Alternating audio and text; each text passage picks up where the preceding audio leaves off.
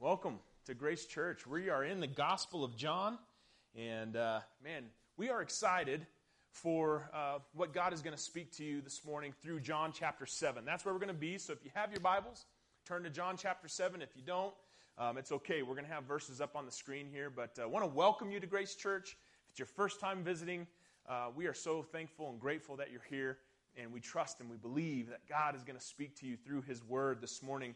I've heard a few people comment this morning that I think they're excited about fall and the beautiful leaves, but then they see some snowflakes falling and they're getting really nervous and saying, oh man, winter is coming, winter is upon us. I want you to know it's going to be okay, all right? It's going to be okay. You might need to get a shovel, might need to get some salt, for your driveways, or salt, does it eat the concrete? It kind of eats concrete, huh? Maybe there's better things out there, but it's going to be okay, church, all right? We're going to survive winter. We're going to get through it. If you were cold this morning, I want you to know we're actually having some new furnaces put in this Wednesday here at this church. Yay! So next Sunday should be a lot more warm, all right? So we're grateful for that, and we're going to get into the message here before I say anything else stupid. So I wanted to share with you this week what we did, the way we approached the message for this weekend was we met as a pastor team, and we met on Monday, and we actually read John chapter 7 together.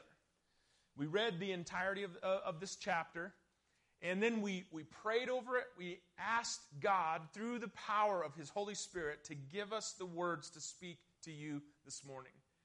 And so what we're going to share, and I say we're going to share because this was a pastoral team approach to the message this morning. We came up with 3 different thoughts or ideas or reminders for us as a church. 3 things that really jumped out to us as a team as we read John chapter 7.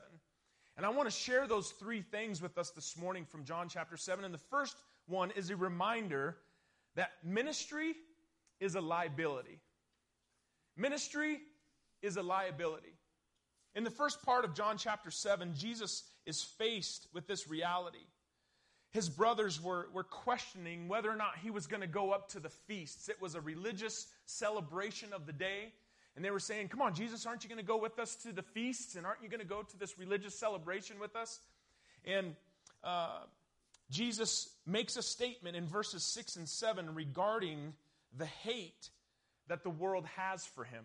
Let's read it together. John chapter 7, verses 6 and 7. It says, Jesus replied, now is not the right time for me to go, but you can go anytime. The world can't hate you, but it does hate me because I accuse it of doing evil.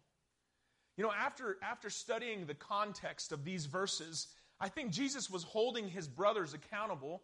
His disciples, some of them were his literal brothers, but he was holding his disciples, his brothers, accountable for their lack of action, as well as he was grieving the reality and the heavy understanding that when you do ministry, it takes just about everything you've got.